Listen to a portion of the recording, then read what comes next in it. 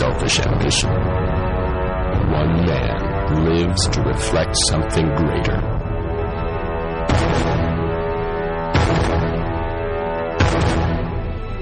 His mission is clear. If there is a need, take care of it.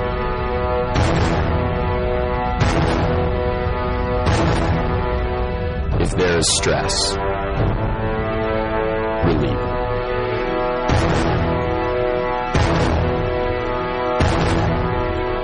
If there is pain, kiss it and make it better.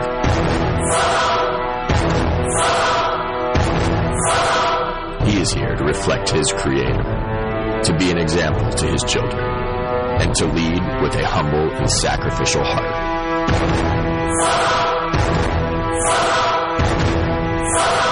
And he is taking it serious.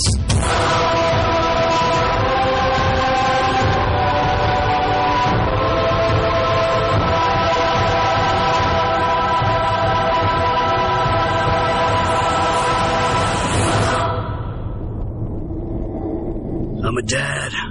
All right, dads, action heroes. Did you find yourself in there anywhere? You know, I like the part about leading. All the dogs dragging him down the sidewalk, and well, I'm a dad. There's things you do, right? That's right. Jeff, you do the tea party with your girls. Jeff? I never did either. But I had hopes for you. Okay. All right. You can tell one of the reasons I didn't pass these out, I knew you'd all read ahead because there's comic strips involved. Just kind of pass around here and we'll see what. And I'd ask you now not to read ahead because I don't want you laughing at the wrong time during the lesson and it makes me feel bad. Okay, take his away. That's fine. I understand. You need a few more? Here you go. You notice the title is 3 Simple Thoughts for Dads and Others. Well, simple thought. You know, it's Father's Day. Let's be simple. Let's just kind of back it off for dads, right? Simple thoughts, because I like simple. I really like simple. I like watching TV sitcoms because they're simple. When you go all the way back to I Love Lucy, to Leave It to Beaver, up through Home Improvement, Everybody Loves Raymond, and even today's, The Middle and Modern Family, no matter what the issue is, in less than half an hour it's resolved and it's funny. I like simple. I like that stuff. In fact, just last night, after the Royals game, I sat and watched 2 or 3 episodes of Everybody Loves Raymond. And I'd seen them all at least half a dozen times, and I still laugh. I love them. I love simple. But there is one warning I want to give you. Simple does not always mean easy. Simple thoughts don't always translate into easy actions. So it's one of the things we want to talk about today. These are simple thoughts, but they take some effort. Now, it's Father's Day, and I know the title there says 3 Simple Thoughts for Dads. But I want to include everybody in this. Just because it says dads, the principles and the things we're going to talk about, they apply equally to moms. These are not gender-specific in most cases. They'll apply to moms. They'll apply to grandparents. If you're working with grandkids, they'll apply to anyone who works with children. If you're involved in VBS, Awanas, the Sunday Morning Children's Ministry, anything where you're working with children, these same principles apply. And for those of you like me whose children are grown and moved away, it still applies because they still watch you. I still watch my parents. I mean, I'm more to the age now where I watch them for funny stories, but you still watch your parents. So I want this to apply to everybody in every relationship. Now, the first cartoon here, and by the way, Calvin and Hobbes is my all-time favorite, and I did get permission to use these. It's kind of fun. It's really easy to get. Tell them I'm not making money on it, and they go, okay. So don't pay me today, okay? All right. Make a note. Good. No problem. But the first one, it's husband and wife talking late at night, and the wife said, "Are you still awake?" And the husband says, "Yeah, I was thinking." It's funny, when I was a kid, I thought grown-ups never worried about anything. I trusted my parents to take care of everything, and it never occurred to me that they might not know how. I figured that once you grew up, you automatically knew what to do in any scenario. I don't think I'd have been in such a hurry to reach adulthood if I'd known the whole thing was going to be ad-libbed. It's kind of, hey, I don't know, make it up as you go. But and this is a story, some of you have heard this before, so I've used it, but when our kids were very little, and Vicki and I are obviously then young parents, I was going somewhere with my parents, and I don't remember where, but we were going to be in the car for a while, so I thought, hey, this is a good time just to talk.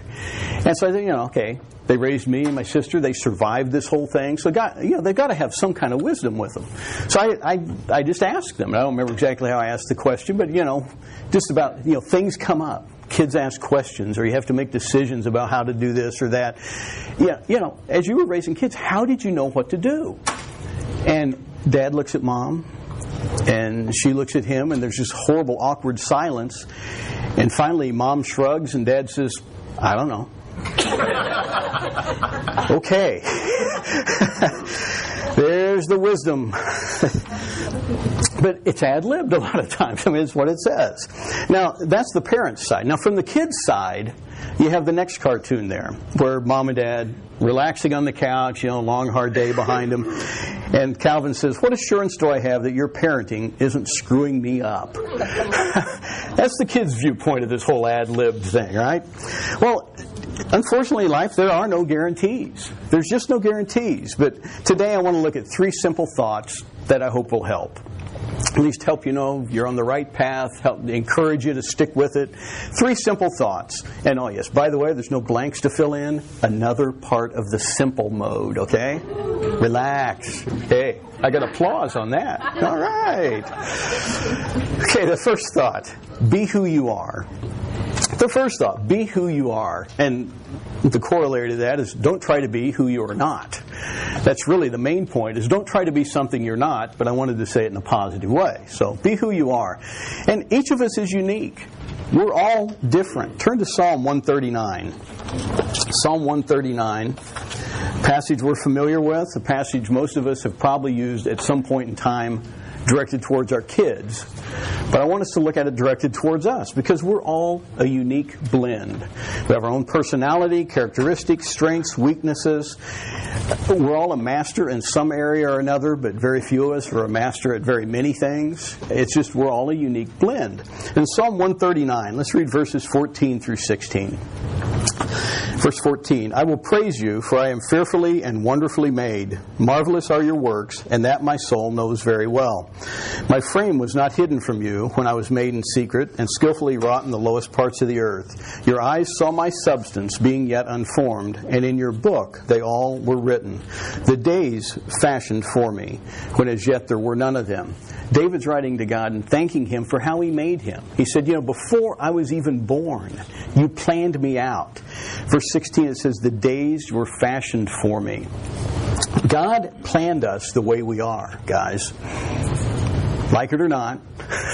Look at somebody else and go, well, I'd rather be like that. But be who you are. Be who you are, because that's how God made you. Now, just some thoughts about that. Find your style. Find who you are. Find your style and the concept you have of success. This will vary. Now there's some people, you go to their house, the house is immaculate. It's beautiful, totally put together. You watch the guy, he's got a project to do, whether it's paint a room or some landscaping. Boom, out there Saturday morning, it's done in 3 hours, everything cleaned up and put away where it belongs. Driving the latest model car, you ask, what are you reading now? And they go, it's such and such off the latest bestseller list. They got their act together, right? Well, then you go to another home. The house is clean, but it's lived in. There's people here. It's lived in.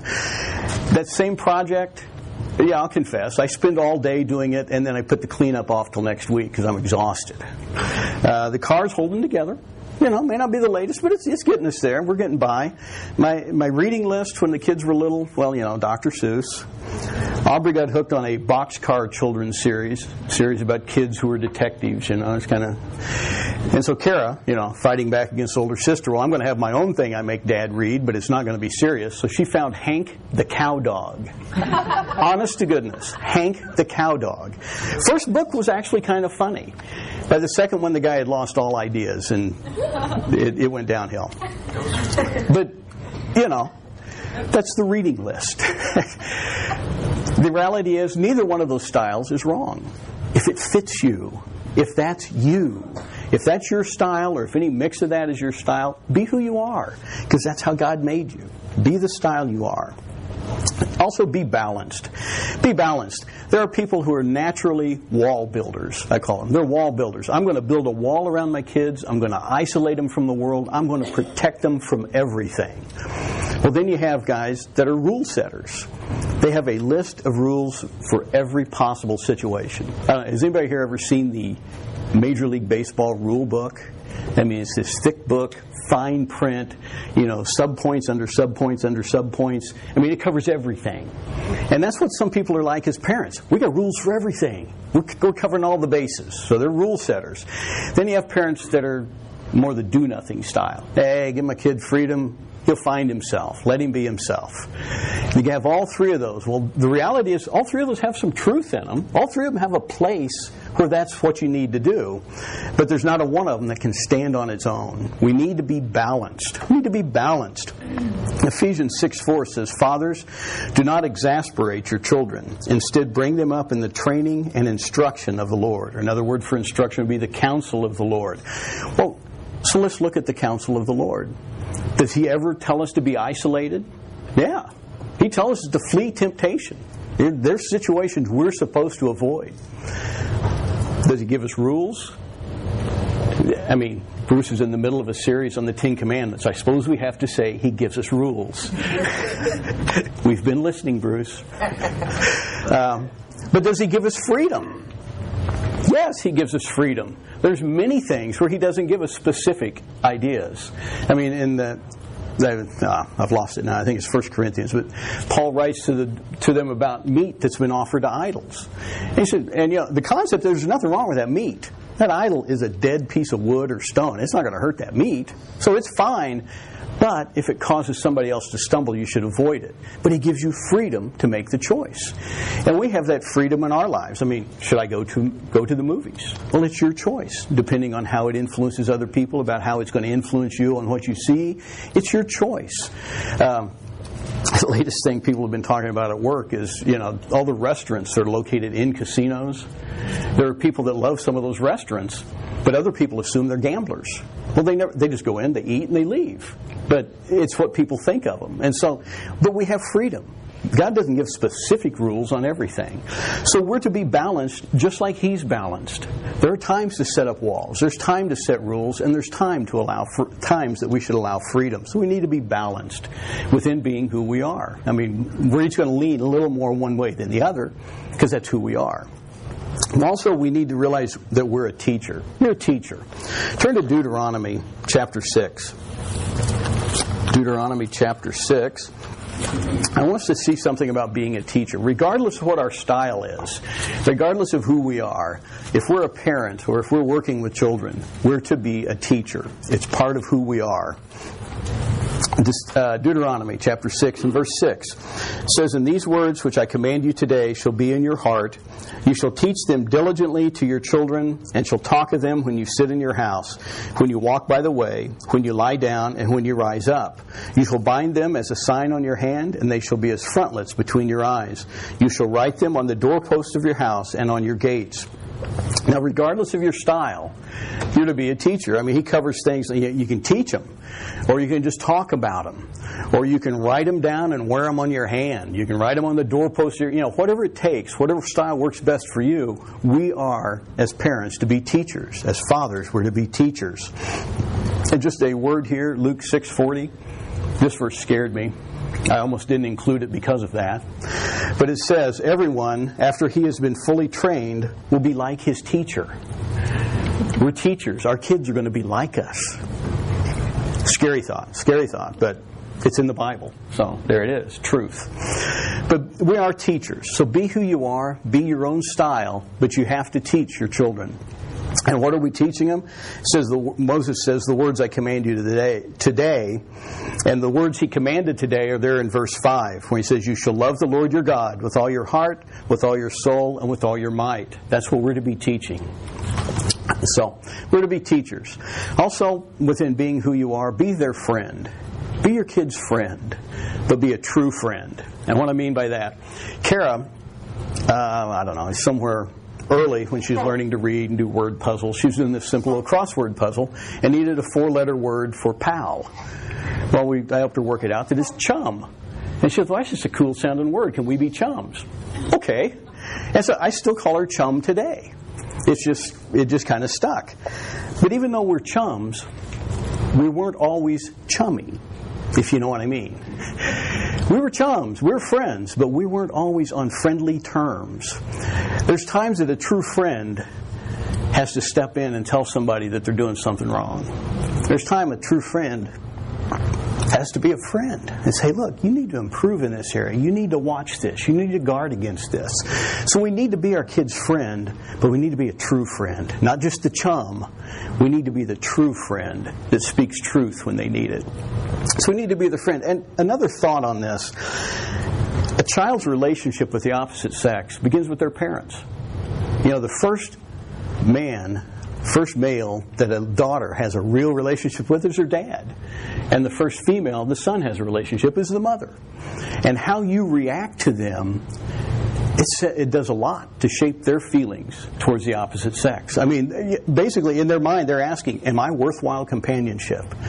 Does someone of the opposite sex just like being with me because I'm me? Because I'm who I am. Not because of what I'll do or because I'll give in to them or this or that. But that they like being with me because I'm me. So parents, we have a real responsibility in shaping our children's relationship with the opposite sex. So we need to be their friend, but we need to be a true friend. And the last thing here under Be Who You Are, find your strength. Find your strength. In order to be who you are, you got to know who you are. You got to find your strength. Medical doctor Helen DeRossi wrote, put yourself wholeheartedly into something and your energy grows. It's almost inexhaustible. But on the other hand, if you're divided and conflicted about what you're doing, you create anxiety. And the amount of physical and emotional energy consumed by anxiety is exorbitant. The point is, your energy grows when you're doing something you like to do and you're good at. So we need to find our strength and focus on being what we're good at. Psychologist Howard Gardner said, we need to spend less time focusing on the question, how smart am I? And last the question, how am I smart? You know, it's not how smart am I? You know, what's my IQ? What can I do? But how am I smart? In what way am I smart? What am I good at? And you look down through history, Albert Einstein is well known for being just not a very friendly, easy to get along with person. Didn't have a lot of personal skills. But in math and logic and those kinds of things, he was a genius, and it led him to many scientific breakthroughs. Pablo Picasso, for what you may think of his art, was extremely poor in academic areas, but he had great recognition of spatial things and how to get his body to do what he's thinking, and became a famous artist. By the way, if any of you own one of his paintings and would like to loan it to me long enough for me to sell it for what it's worth, I'm good. Sounded illegal, didn't it? Yeah. Back up and let's delete that off the tape. Okay. T.S. Eliot had no musical skills, was incredibly poor athletically, not really a good student in math, but very strong in linguistics, and became a renowned poet. Used his strength. Thomas Watson Jr., not our local famous golfer Tom Watson, but Thomas Watson Jr., the son of the founder of IBM, was a very poor student. Academically, he just barely made it through high school and college. But once he got out of college, he took flying lessons and quickly revealed he had a great strength in observing a situation and making a quick and accurate decision. He became a very experienced pilot in World War II, rose through the officer ranks, and after the war, this leadership experience, regardless of what he had done in school, that leadership experience gave him the confidence to take over IBM and move them from tabulators and adding machines into the computer age because of his ability to make decisions, which he didn't learn in school, but he learned through experience. So we need to find our strengths, find what we're good at. As dads, as moms, as workers, we need to find what we're good at and develop that. So remember in Psalm 139, David said, the days were fashioned for me. God made us for a purpose. He made us the way we are for a reason. So we need to be who we are. We need to find who we are and be who we are and not try to be what we're not. First simple thought. Most of you still look awake. I'll move on to the second simple thought. Here we go. Second thought, keep your eye on the ball. Keep your eye on the ball. Focus on the short term. Focus on what's going on now. Keep your eye on the ball. Inventor Thomas Edison was once asked what the first requisite was for success. And he said, the ability to apply your physical and mental energies to one problem incessantly without growing weary. Focus. He said, you got to focus. Executive recruiter John Bassler says, success is 10% luck, 20% intelligence and talent, and 70% paying attention to the task at hand. Again, focus. We need to focus. Keep our eye on the ball. I don't know. I watch too much baseball. I'll admit it, but I love it. And I'll even watch the Royals because that's what's on mostly around here if you're watching baseball. But have you ever watched when they do the replays after Billy Butler gets a big hit and they kind of zoom in on him? They show the slow motion replay, and the closer the ball gets to home plate, the bigger his eyes get. And by the time he hits that ball, those eyes are huge. He is so focused in on the ball, his eyes are all you can see. It's amazing, the focus that he has. But that's what we need to do, keep our eye on the ball. When we're raising children, we need to keep our eye on the ball and focus on the short term. First thing we need to do is listen. Listen and listen. Chris has just completed a 12-week series on listening. I hope I don't need to tell you much about listening, but what I do want to focus on is we can apply what he taught us about listening to God's Word and about listening when it's presented to listening to other people. We can apply that in relationships and be intent on how to do that. Anybody here ever hear the book How to Win Friends and Influence People by Dale Carnegie? Yeah. There's a chapter in it called 6 Ways to Make People Like You. And number 4 is be a good listener. Encourage others to talk about themselves. Be a good listener is how you win friends. So we need to listen. We need to learn how to listen. Listening does some things for us as parents. It helps us be attentive to our children's needs. Now, I know, questions come and they repeat and they're just one after the other. There's times it gets annoying. But if you really listen to what's being asked, it gives you some insights to what's going on in their head, what their thoughts are, what makes them afraid, what makes them curious, what makes them confused, what are they interested in learning about? What direction will they be growing? So we need to listen for that. We also need to listen for deeper needs. Do they have a need for attention? Do they have a need just for companionship, somebody to hang out with? Do they have a need for guidance?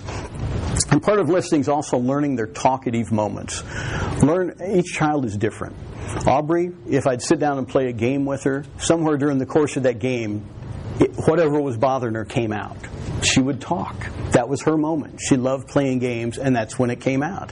Kara, you had to get her in the car and get away from everybody, driving somewhere, whatever, and then she would open up. You have to learn when their talkative moments are. And I think every kid is talkative at bedtime. Because, hey, the more I talk, the less I get to stay up later, right? So, I mean, that's a time. But each one will also have a time that's more productive when they're not as tired, but when they'll be talkative. So we need to learn their talkative moments so we can listen and focus in on what we need to find out. Another thought under keeping your eye on the ball is be involved. Be involved in their lives. Get to know their friends.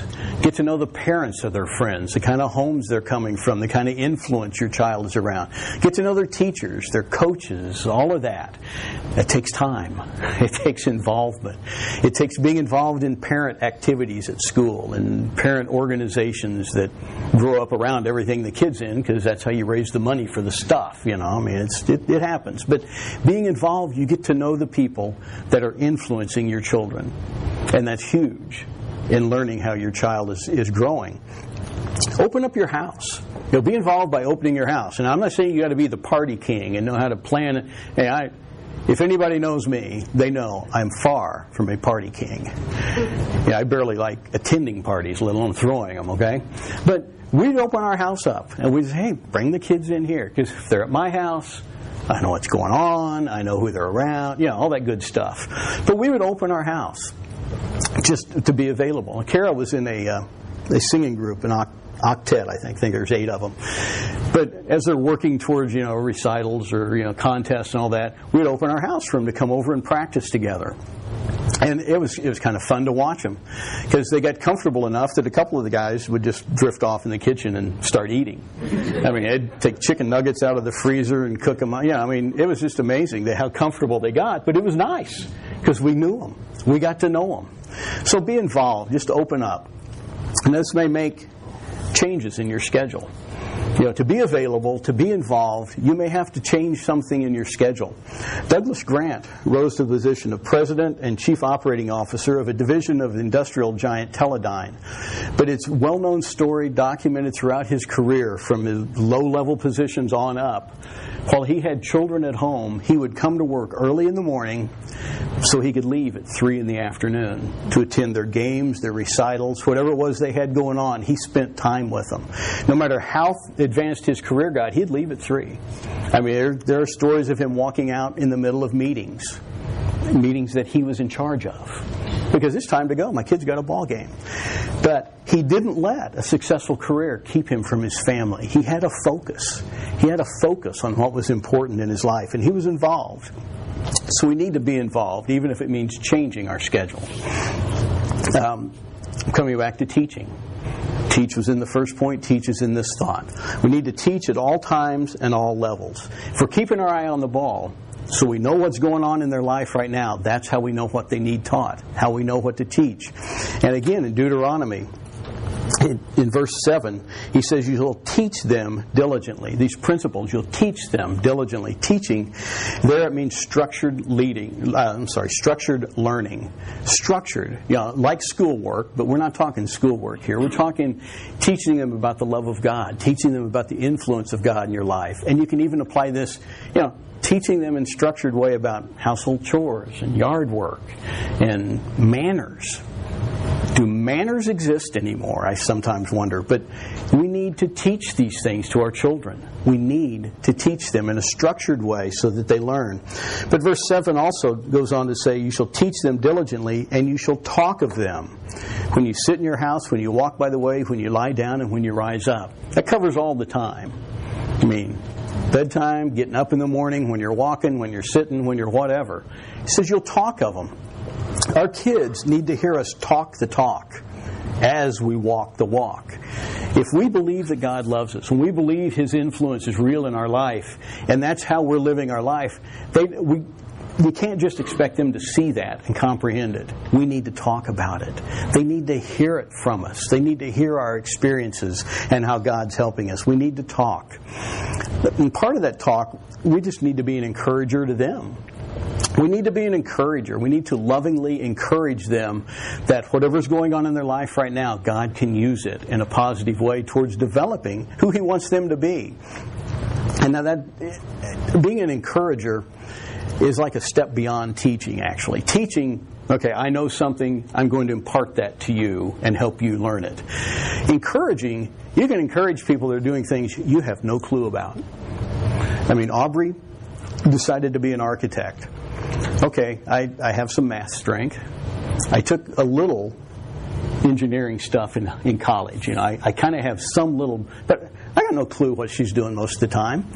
But I can encourage her. As she was going through college, I could look at what she was doing. I could listen to her talk and ask a semi-intelligent question now and then. I could encourage her. As Kara got into classical piano and cello, and who knows why, she took a class in British literature one time. British literature. I listened to her read night after night from Shakespeare, because by the time she would get to that, she would say, I'm so tired, Dad. If I just sit and read, I'm going to fall asleep. So will you listen to me? I'll go, okay. So she'd read out loud, and I would sleep. And it worked out. But I couldn't help her with that class other than just listen. I couldn't help her with classical piano other than just listen and be an encourager as I saw her progress. So we need to talk the talk, but part of that, we just need to encourage them to be who they are the way we're being who we are. So we need to teach them at all times and at all levels as they grow. And then we need to practice the 3 A's. The 3 A's, acceptance, affirmation, and affection. We need to practice that in our lives. First of all, acceptance. Acceptance is recognizing what they do. Just acknowledging what they're good at, what they do. And let's turn to Mark chapter 10 and look at the example of Jesus here as He accepted children. Mark chapter 10. It was here yesterday. Let's see. Yes, Mark 10, verses 13 through 16. We see the example of Jesus. In verse 13 it says, "Then they brought young children to him, that he might touch them. But the disciples rebuked those who brought them. But when Jesus saw it, he was greatly displeased and said to the disciples, 'Let the little children come to me, and do not forbid them, for of such is the kingdom of God. Assuredly I say to you, whoever does not receive the kingdom of God as a little child will by no means enter into it.' And he took them up in his arms, put his hands on them, and blessed them." So we see, and we've heard this before, Jesus took time for the children. But let's look at this in the context of what was going on. In this same chapter, verses 1 through 12, Jesus is teaching on marriage, divorce, and adultery. I mean, heavy stuff that, little kids don't need to be exposed to, maybe, the depth of his teaching. This is what's going on at the moment that kids do what kids do. They show up when you really don't want them to. And so the disciples are doing what we would normally do. They're saying, "Hey kids, this isn't your time. This isn't your time." He's into a deep adult discussion, and they tried to shoo him away. But Jesus said, "I don't care what I'm teaching. Let them come. I'll take time for the kids. I accept who they are. I accept what they're doing." And so his example shows that we're to be accepting of children, even in this context. And so as a parent, we need to understand that failure to show proper balanced acceptance will result in one of two things in our kids. If we don't properly show acceptance to them, they'll either withdraw and just say, "Okay, it's not worth making an effort at developing those abilities. Nobody cares." Or they'll go the other extreme and they'll have an insatiable appetite to overachieve in a hope of finding attention then if they're just super good and overachieving. They'll go to one extreme or the other if we don't properly accept them. Now, and there may be some that, hey, in this area, you really should give up. And there may be others that, hey, in this area, you probably are good enough to be one of the best. And you need to find that. But overall, if we show them proper balanced acceptance of each area of their life, they'll find their strength. They'll find their strength. But we need to show that. Because as we show that, they'll begin to balance their use of their strengths in developing what God's made them to be. And they'll even develop a desire to improve areas of weakness. Just saying find who you are and go with your strengths, there's still a good idea to kind of bring the weaknesses along a little bit. It's just a nice idea to know how to say hi to people, regardless of what your strengths are. But children will find that if we're encouraging them and accepting them for what they do and what they're good at and acknowledging that. And remember, they're not you. They're not necessarily going to be good at what you're good at. And they may be very good at something that you don't really like because you're not good at it. They're not you. We need to accept them and what they do. But also, the second of the 3 A's is affirmation. And that's recognizing who they are. This is not recognizing what they do in detail, but this is recognizing who they are, what kind of a person they are. And again, they're not you. They're not you. In fact, we are quite certain that Kara may not be either one of ours. But we affirm who she is and accept what she is. But we need to learn to affirm them. And part of affirmation is following each phase of their life. It's good for them to hear affirmation about their past, about the story of when they were born, if there's a funny story around it, or just let them know how excited you were the day they were born, when they came into your life, for the first time they did such and such, or first time they said something, that was, you could actually make it out. Hey, that was a word. They need to know that was exciting to you. You also need to affirm the present, how proud you are of just what they're becoming, what's going on in their life right now. You see growth. And we also need to affirm their future. Let them know that nothing can change how important they are to you. Regardless of what happens, regardless of how much you may disapprove of a certain action, nothing will change how important they are to you. That affirmation. And affirmation, acceptance, they can earn in a lot of ways by performance. We need to be balanced, but they can earn that to an extent. Affirmation is unearned. It's unearned. We just affirm who they are. An example of that is Romans 8:38 and 39. For God affirms His love for us. Paul writes there in Romans 8, For I am persuaded that neither death, nor life, nor angels, nor principalities, nor powers, nor things present, nor things to come, nor height, nor depth, nor any other created thing shall be able to separate us from the love of God, which is in Christ Jesus our Lord. No matter what comes, you can name anything, and it's in that list. It's covered by that list. He says, no matter what comes, God loves me. That is an example of something that's unearned, unconditional. God affirms His love for us. And we're to affirm our acceptance of our kids. We're to affirm them that nothing will change your importance. And then affection. The third A is affection. Recognize how to show love. This is easier to teach on Mother's Day because moms they're all gooey, lovey, you know. Dads, I'm a dad. It's what I do, you know. We're dads. But we need to recognize how to show love. Now, when kids are little, young, that's a lot easier to do because you can hug them, give them kisses, kiss the little boo-boos on their elbows, whatever. You can do a lot of things there. But as they get into adolescence or even pre-adolescence, things change. They actually go through a phase where they make you believe they don't like you. Never figured that one out. What's not to like about me, right? But still, affection in that phase shows our acceptance. And it shows our affirmation of how important they are to us. Affection is a vital way to show the other two A's. And so we have to find a way to do it. Use a method that fits who you are and fits who they are, keeping in mind that they are not you and that they are changing as they grow. Well, we need to find a way. Maybe it's just a special word or just a hand gesture or a physical touch. When Carol was playing tennis in high school, you go to the matches and you get to know some of the other parents. And there's this one lady that would sit there, and when her daughter was playing, and once in a while you'd just see her, it was like she went into a fit. Or the hands. And you get farther into the season, you get to know her a little bit. And so I finally worked up the nerve to ask her what she was doing. And she said, well, my daughter doesn't want to hear my voice when she's playing. And I identified with that. And she said, but she wants to know, she needs to know that I love her. So whenever she looks up here, I'm waving, I'm making a motion. So I started watching. And the daughter, however the match was going, she'd look up there and I'd see her mom go into this fit. The daughter would smile and just refocus on the game. It was like they had their language. They knew what that meant. And I spoiled it by asking, but they found out. But we need to be sensitive to their needs. The TV show Home Improvement, I don't know how many of you watched that very much when it was on, but Tim, the father, they would always tell his kids he loved them. Well, as they got older, Brad, the oldest, one day Tim took him to some school function, and as they showed later in the show, Tim gave him a big manly hug when he left. Well, Brad was all distraught. He said, the rest of the day, the guys made fun of me. They laughed, Dad, don't ever touch me again. And so Tim found another way to express his love. They live in Detroit. The NFL team is the Lions. And so Tim just said, okay, son, every time I say, hey, Brad, how about those Lions? That's me saying I love you. And so, the show went on. Tim, towards the end, something kind of stressful happened. Tim looked at me, hey, how about those Lions?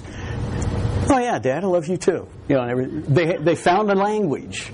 But you got to find that. You can't avoid showing affection just because they grow older. You have to find your language. So show affection.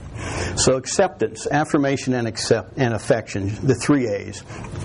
And let me just reemphasize, keep your eye on the ball because you don't want to miss a good pitch. When you're at bat in a ball game, you want to keep your eye on the ball because if it's a good pitch, you don't want to let it go by. There may not be another good one.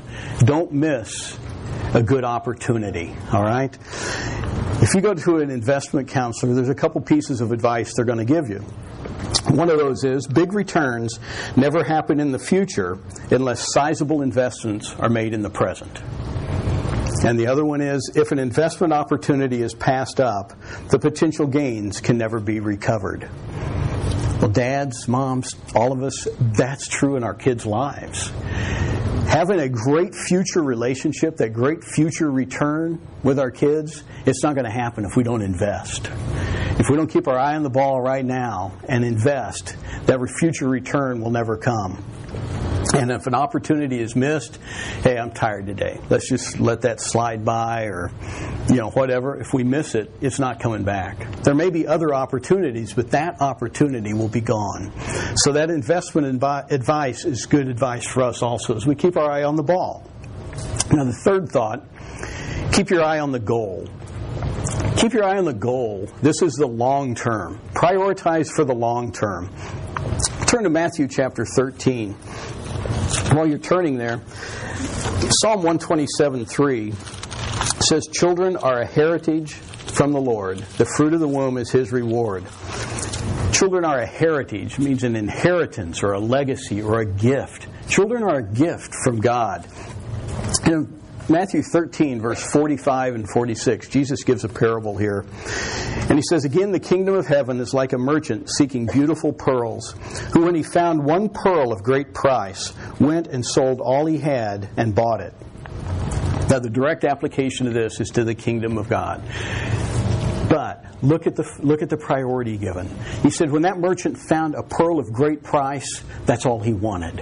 He sold everything and bought that pearl of great price. Well, to us, we've got to look at our children that way. They're a gift from God. They're that pearl of great price. He's entrusted to us. He's entrusted them to us. We need to make them a priority. Above all else, they need to be our priority.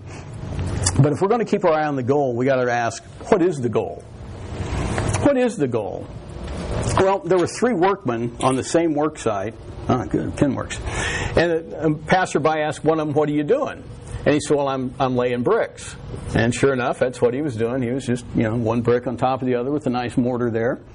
And then he asked the second guy, "Well, what are you doing?" And he said, "Well," and by the way, all 3 of these guys were doing the exact same physical task. And the second guy said, "Well, I'm building a wall." And he asked the third guy, "What are you doing?"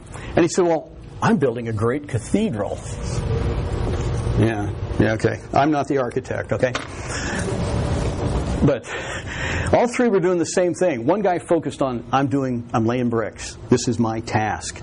The other guy looked at, I'm building a wall. By the end of today, we should have a wall here.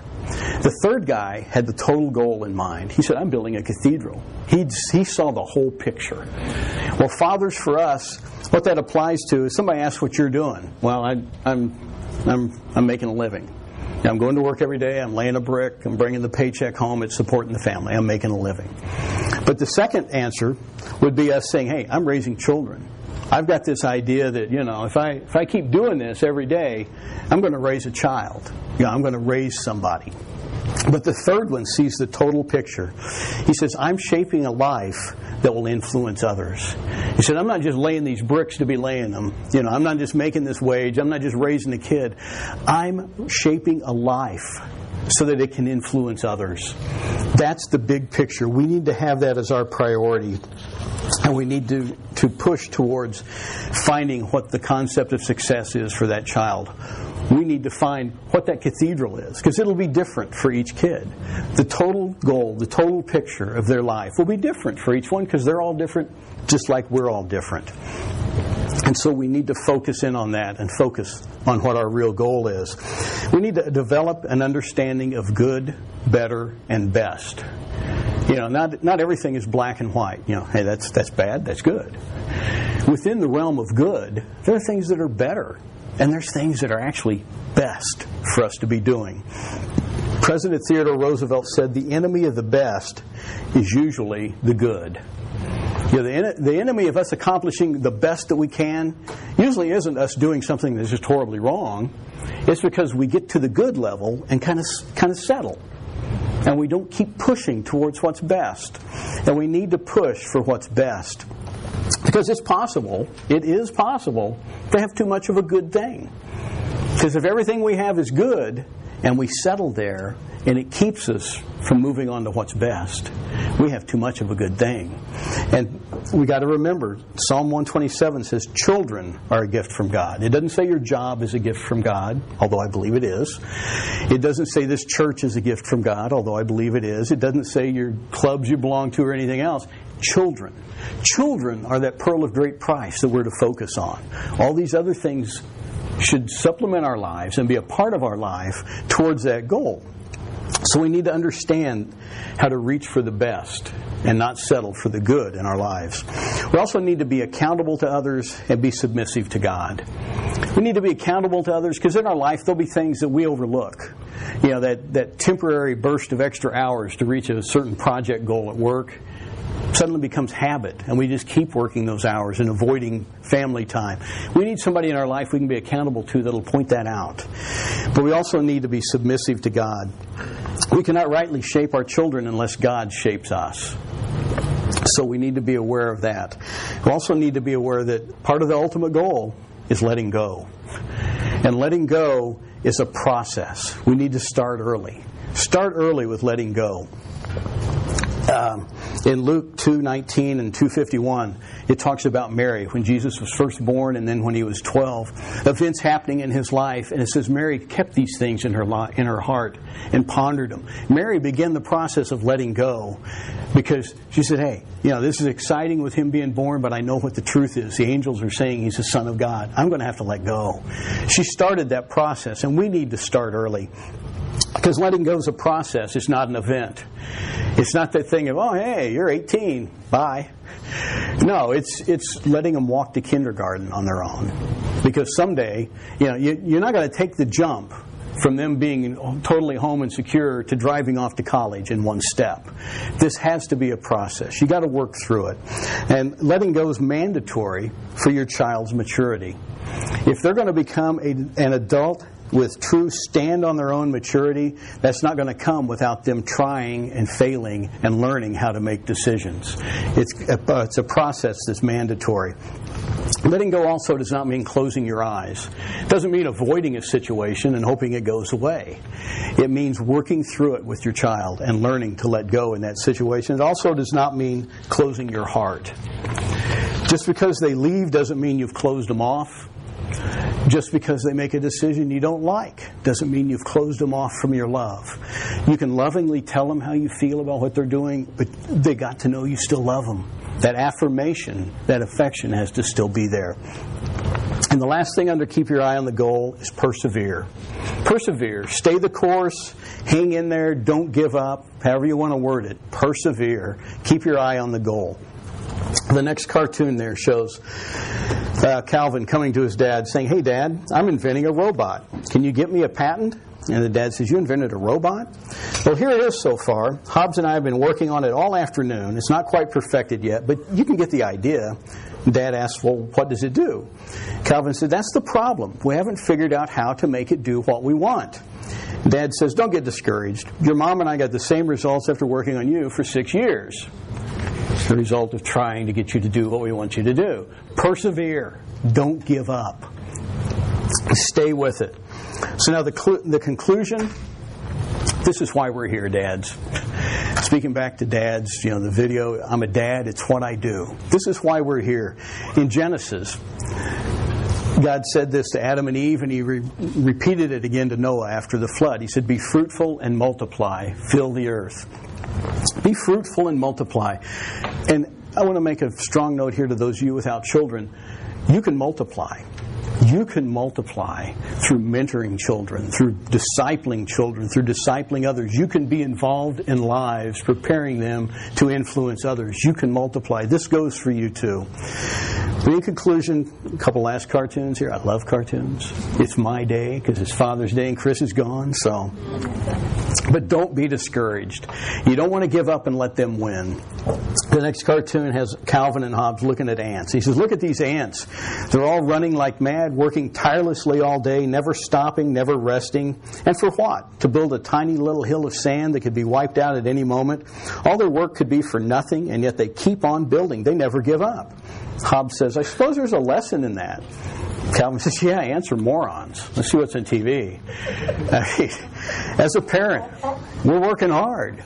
You're investing all you have. You're running like mad to keep up. And you realize that child may not turn out the way you want. It could all be for naught. And you also realize the child thinks you're a moron. But, hang in there. Persevere. Don't get discouraged. And keep a sense of humor. The last one. Calvin comes to his dad and he says, you say when you become a father, you get a book that explains everything in the world. Right. Can I see it? Nope, sorry. Why not? The dad said it tells what it's like to raise a kid. So, you're not allowed to know that until it's too late not to have one. You got to keep a sense of humor, folks. Kids will run you down if you don't. So simple thoughts. Not always easy actions, but simple thoughts. Be who you are. Keep your eye on the ball and keep your eye on the goal. Hope this has encouraged you today as parents and as workers. Father, we thank you for the time together today, and we do thank you for these who are here, and just pray that you bless their lives, and I pray that you take us now to the worship service focused on you. In Jesus' name we pray. Amen.